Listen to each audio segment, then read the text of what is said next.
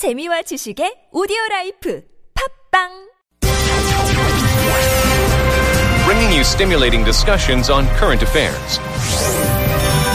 Discover the best of news and current affairs. Prime Time on TBS EFM.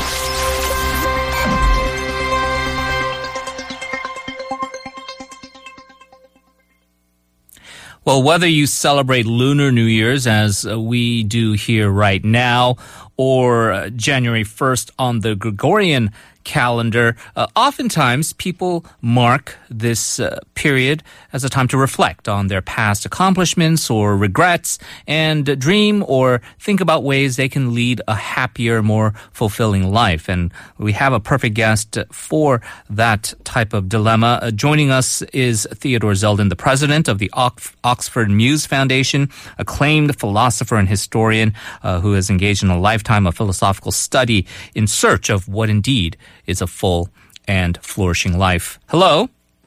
Hello, and good evening to you. Well, thank you so much for joining us, sir. I want to talk about your latest book, Hidden Pleasures of Life. It was published here in Korea, in Korean, in mid-December last year. And it's a fascinating look. Each of the 28 chapters considers a question. For example, what is the greatest adventure of our time? What is the point of working so hard? This most recent book, Hidden Pleasures of Life, what motivated you to write it, and what type of message do you hope the readers of your book get? Well, I've spent my life studying what humans have done all over the world in different centuries, in different civilizations, and it seems to me that it is not enough to just describe what they have done. It's necessary to ask this question of the present. Have we learned any lessons from the past? And above all, are we fully alive? Are you 20% alive or 50% alive? And what does it mean to be fully alive? And the modernity and fashion suggests you should just keep up with the present.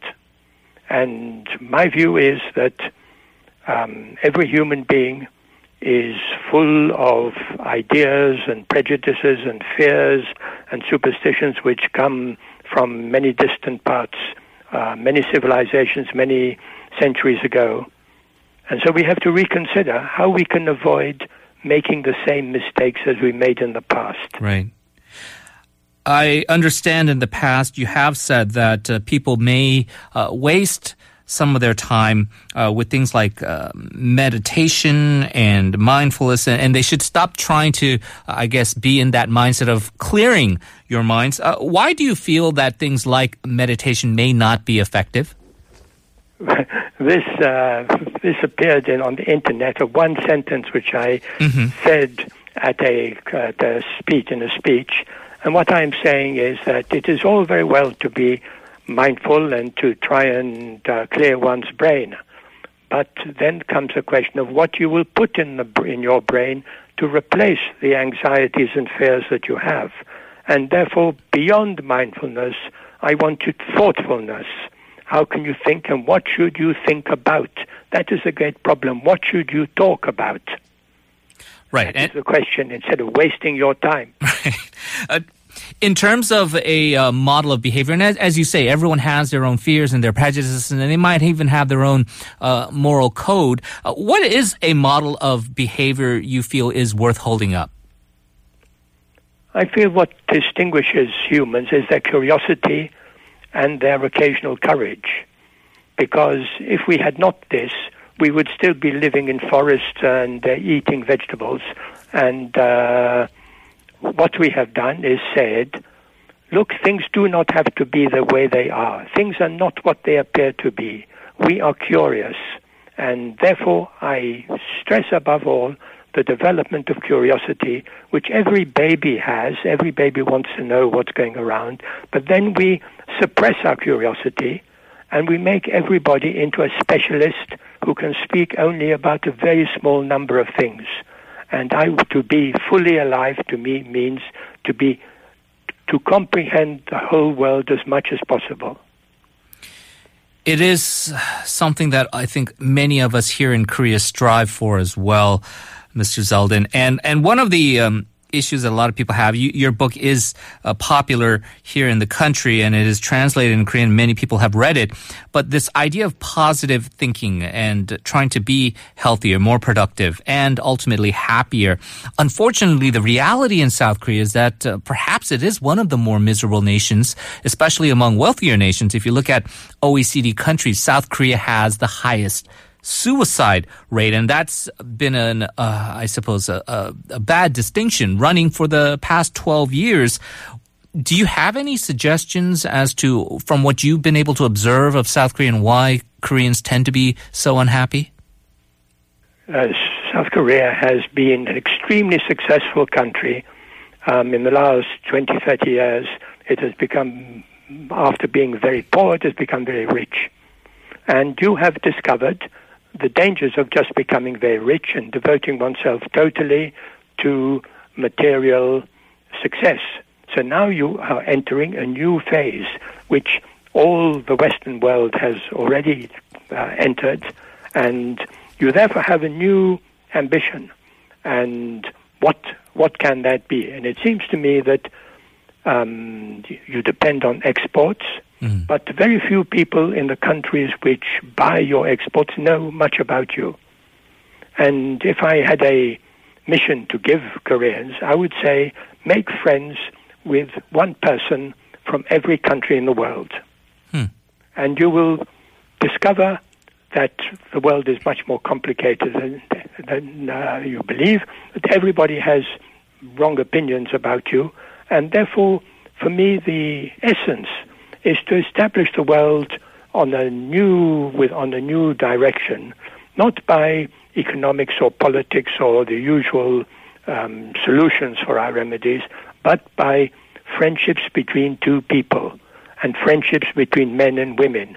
And this is the beginning of a better relationship, I emphasize relationships as being the next phase of development in our attempts to be a society which feels that it is doing something with its life. It is great advice. When we think of happy countries here in Korea, and even if you use the metrics of these various surveys like the happiness index and what have you, often it appears to be that countries in Scandinavia, whether it's Finland, Norway, Sweden, they seem to have something or they're onto something where they have a populace that is relatively wealthy materially, but also in terms of their mental well-being, they also seem to be fairly happier than the rest of the world, including South Korea. Would you say that those countries in Scandinavia have sort of a correct formula? I don't believe in happiness. Happiness is the religion of our times. But how can you be happy when there is so much suffering and so many wars in the world? It means to be happy is to be satisfied with oneself. And a person who is fully alive is one who appreciates, understands, and has affections for other people. In other words, to move away from the philosophy of modernity, one has got to be interested in other people rather than in oneself. It is impossible to know oneself. One has all sorts of illusions about oneself. And the great challenge is to understand, appreciate other people, because what people want above all is to be understood, right, to be appreciated, and indeed to be loved. And how can one give that? Philosophically speaking, because you gave that great advice about how every Korean should make a friend with every other citizen in every other country in the world, kind of dispel some of the misunderstandings and try to also gain a greater understanding. What do you make of this more recent phenomenon we've been seeing in Europe, in the UK, and other parts of the world, in the United States, this sort of more nativist, kind of anti-immigrant backlash that perhaps is running counter to some of the philosophies that you've been advocating? Yes, it shows the despair of people who have not succeeded in the hunt for wealth. in many parts of England and Scotland and so on are suffering. And it's the same in the United States, where all the people in industries which have collapsed are doing badly. And therefore this search for wealth as a solution for our problems has left many people behind. And they are going into a phase of saying, well, perhaps it was better in the old time. The old time was not better. The old time was full of suffering also. It is fear that has overcome the Western world, and it is very important that people in the Eastern world should not repeat the same tragedy. Definitely. In terms of your work and this new year, 2017, what do you hope to accomplish? Any other works, books that we should look forward to in the future? Yes, I would be very interested in collaboration with you. I am taking one of the cities of England, which is one of the most unhealthy cities, one of the most deprived with lots of problems, and I'm seeing whether one can make a city understand each other, get to know each other, remove the isolation, discover the talents which are not developed, and by talking to each person, having conversations between people who don't know each other, making people say what they want others to understand about them. So in other words, look at humanity in the same way as science has looked at the natural world. That is to say, molecule by molecule. Each person is a molecule with many complexities inside him.